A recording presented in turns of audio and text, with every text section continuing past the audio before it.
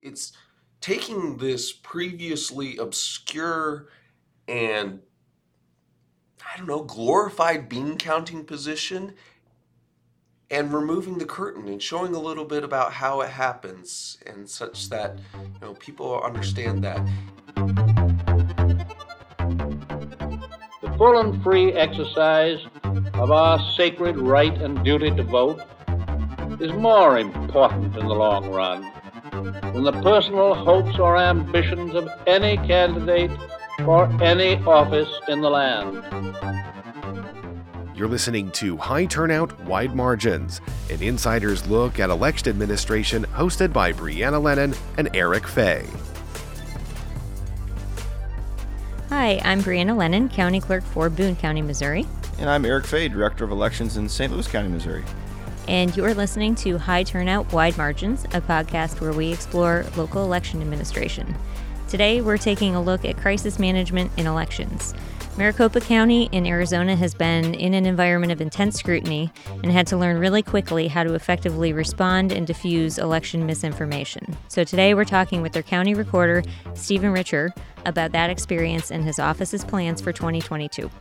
All right, and we always like to ask people how they got involved in election administration or how they got to where they are now. So why don't we start with that? I won an election. I won the very election that I've been talking about ever since taking office. So I'd been tangentially involved in politics for a good number of years. I worked in the policy community for a little while at two different think tanks in Washington, D.C.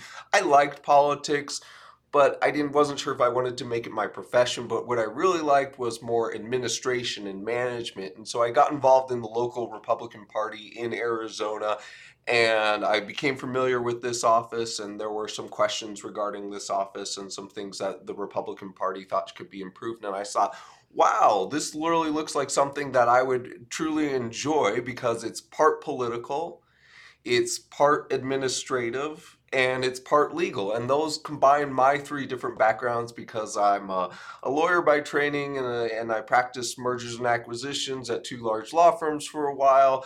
I'm a business person, and so I like administration, and at the end of the day, this is a nuts and bolts office where we're supposed to execute the law and hopefully serve the 4.6 million customers of Maricopa County very capably. And then, it's inherently political in the sense that, you're elected as a partisan for this position, and then we preside over, obviously, a political subject matter. For better or for worse, for better, actually, and absolutely for better. I won the primary in 2020 of August 2020, and then I won the general election in November 2020. So to follow up, you're elected in November of 2020. The election in Arizona and Maricopa County in particular is contentious. At least the results are immediately contentious. You walk into this operation, not only are you brand new to the people there and kind of how things work, but you have to devise kind of a communication strategy, I assume kind of on the fly. Can you take the listeners through what your mental steps and physical steps were in trying to formulate a response to what was happening at that point? Learn. The first few months I tried really to learn as much as I possibly could because I felt that I couldn't be a capable ambassador of this office if I didn't fully understand it. And I don't pretend to fully understand it even now, but I certainly know a heck of a lot more than I did a year and a half ago. And I think, as you know very well, and as any elections professional knows, this is not a simple operation. A lot has to happen. A lot is built into the process. And so, really talking with as many people within our staff and understanding the 2020 election as best as I possibly could. For me, writing things down is a very helpful process, and so I wrote a few reports throughout this time period that helped me fully force myself to learn the process and then be able to articulate it. But it was a rough transition. In an ideal world, I was imagining winning on November 3rd and, COVID would have gone away and I would have had a wonderful celebration with all my friends and family. And then I would have, taken off on some exotic vacation for 2 weeks. Well, as it actually happened, on the evening of November 3rd, I was down something like 85,000 votes. And so, I had closure in my life, and I woke up the next morning and went to breakfast with my wife, and I said, well, do I go back to the law firm? And as Brianna can attest, undoubtedly, that has its benefits, but it's not necessarily the most fun, not as fun as election administration.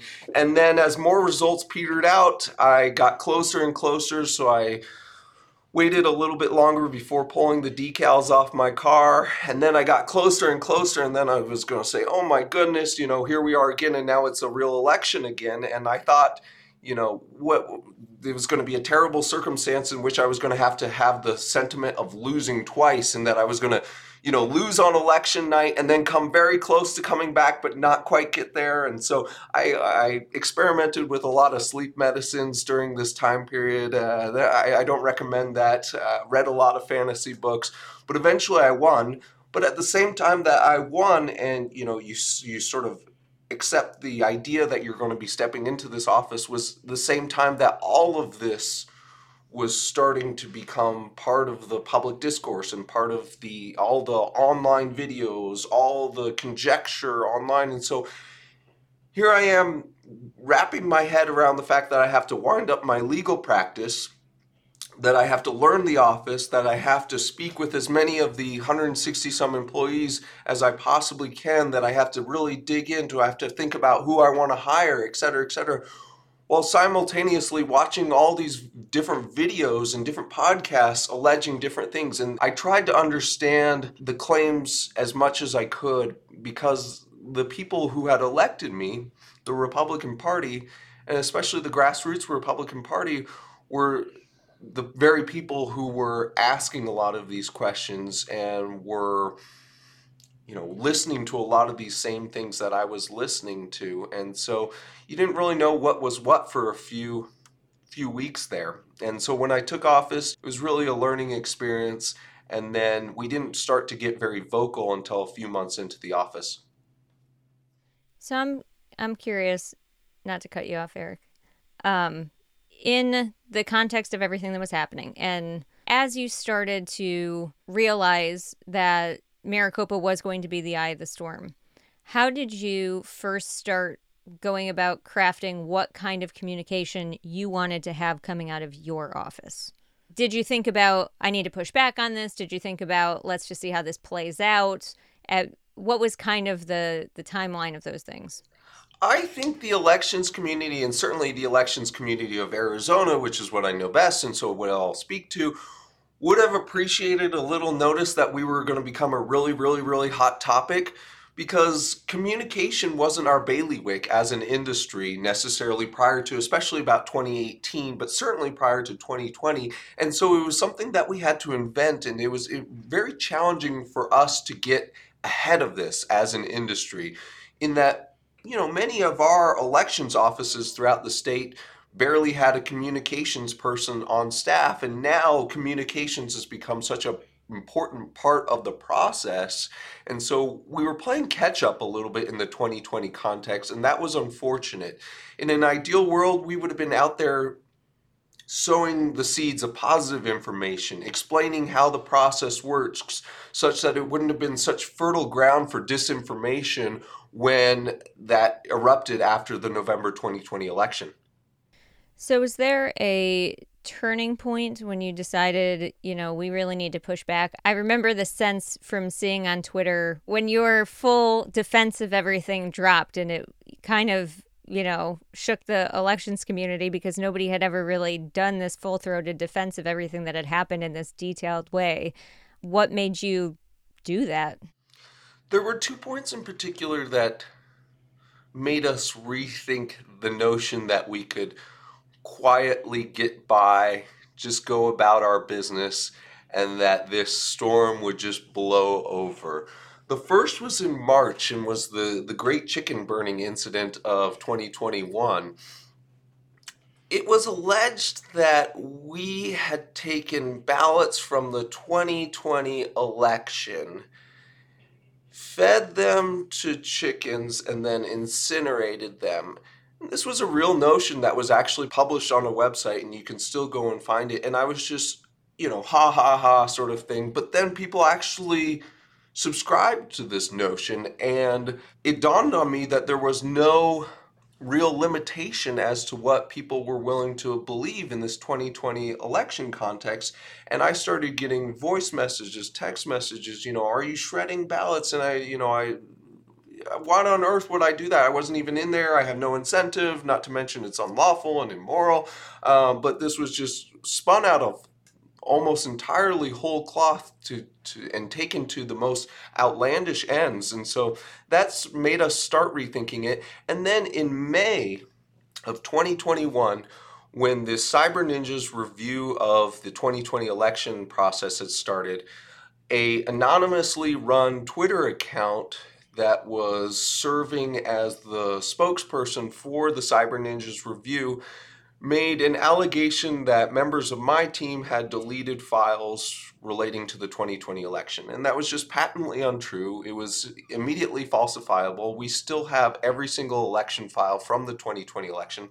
We can produce election data from any single day of the November 2020 election. And at that point, when it's me, it's one thing. You can say in a sense that I signed up for this as being an elected politician.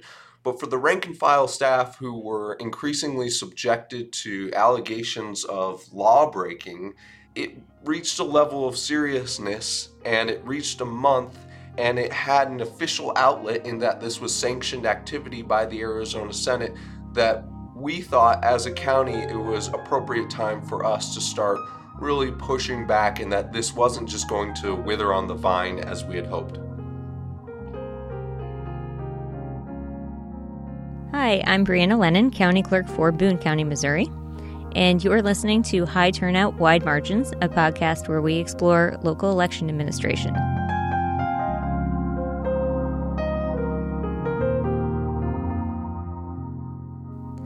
So, not that you are out of it now. I mean, things are still ongoing, and, communications have ramped up in a number of ways, but looking back at 2020, 2021, what do you reflect on the most and think that was something that you had done really well, something that you had needed to improve upon that you're planning to do moving into 2022? I think in our response, we were incredibly thorough. We thought for the importance of history and for posterity, it was important that we research the main thrust of the allegations that were put forward by the Arizona Senate's contractor, and thoroughly respond to those. And we just thought it was important that good information be out there, such that if anyone wanted to find out what actually happened, find out the answers, that would be available. And I think we worked really hard to do that.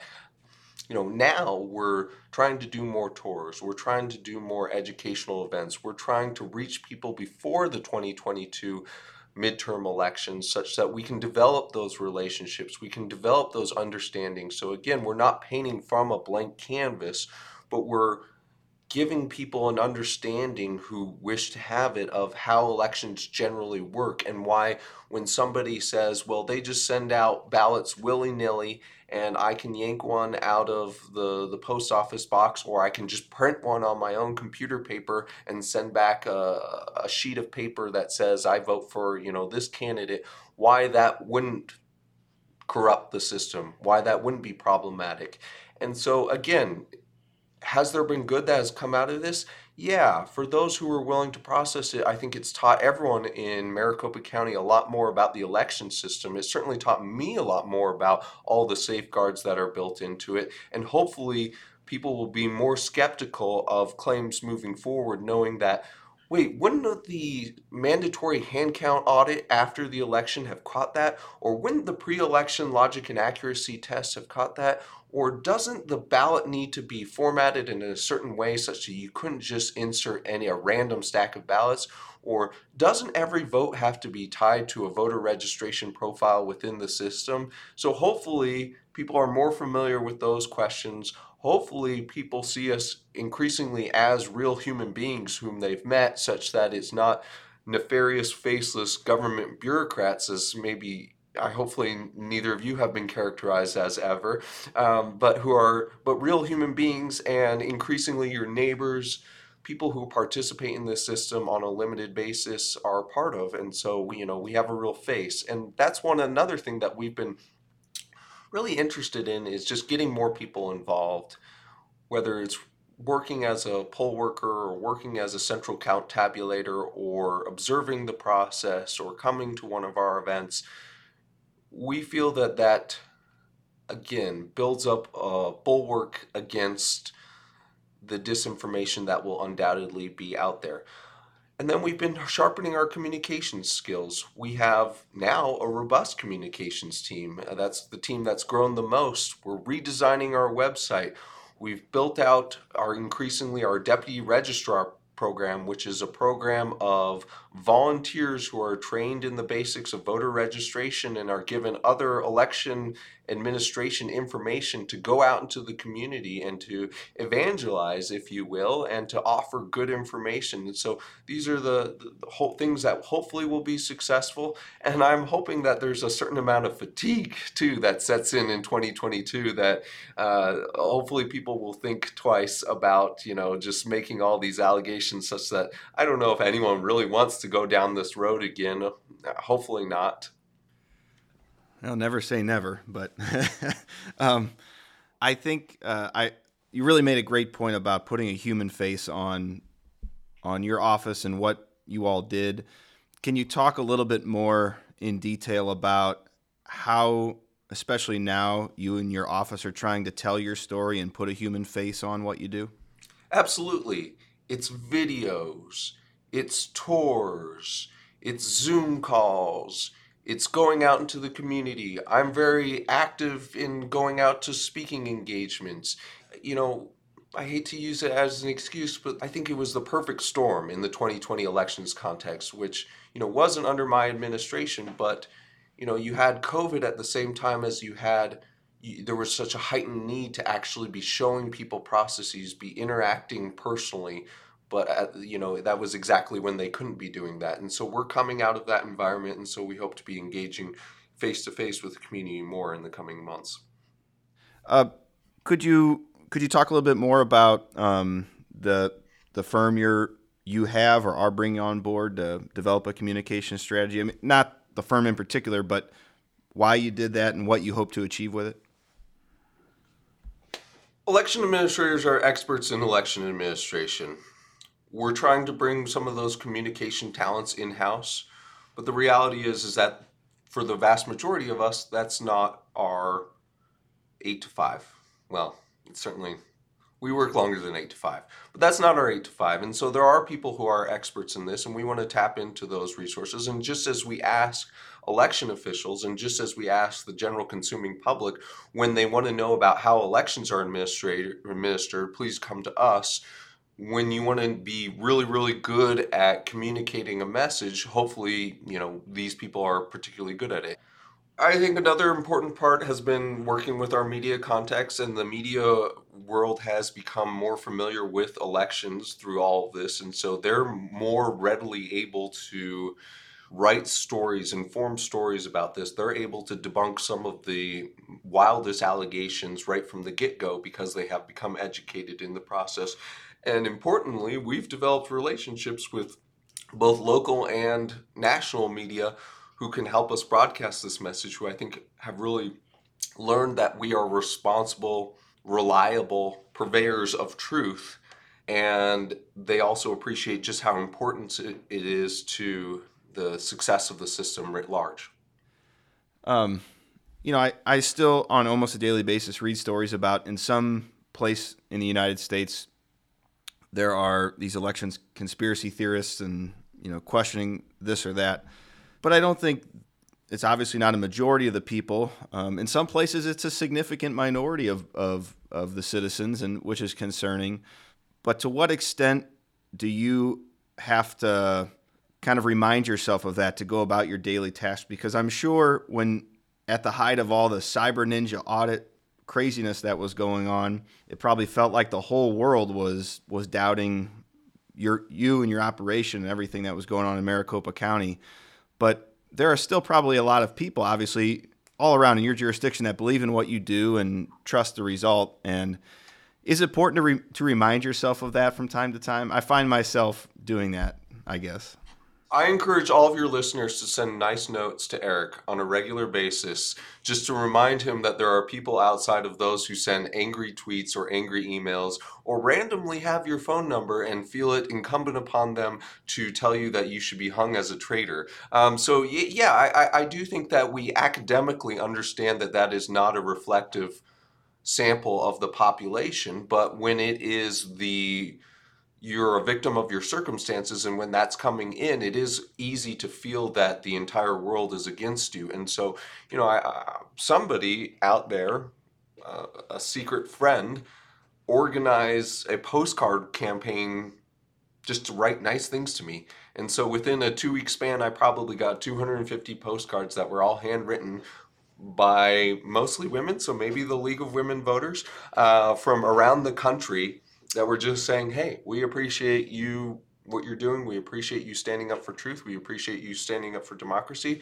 And so I think efforts like that, while they might seem superficial, are actually, they were appreciated by me. I'm sure they would be appreciated by other elections officials. There is a sentiment that the industry is under siege. For what? For just trying to do our jobs.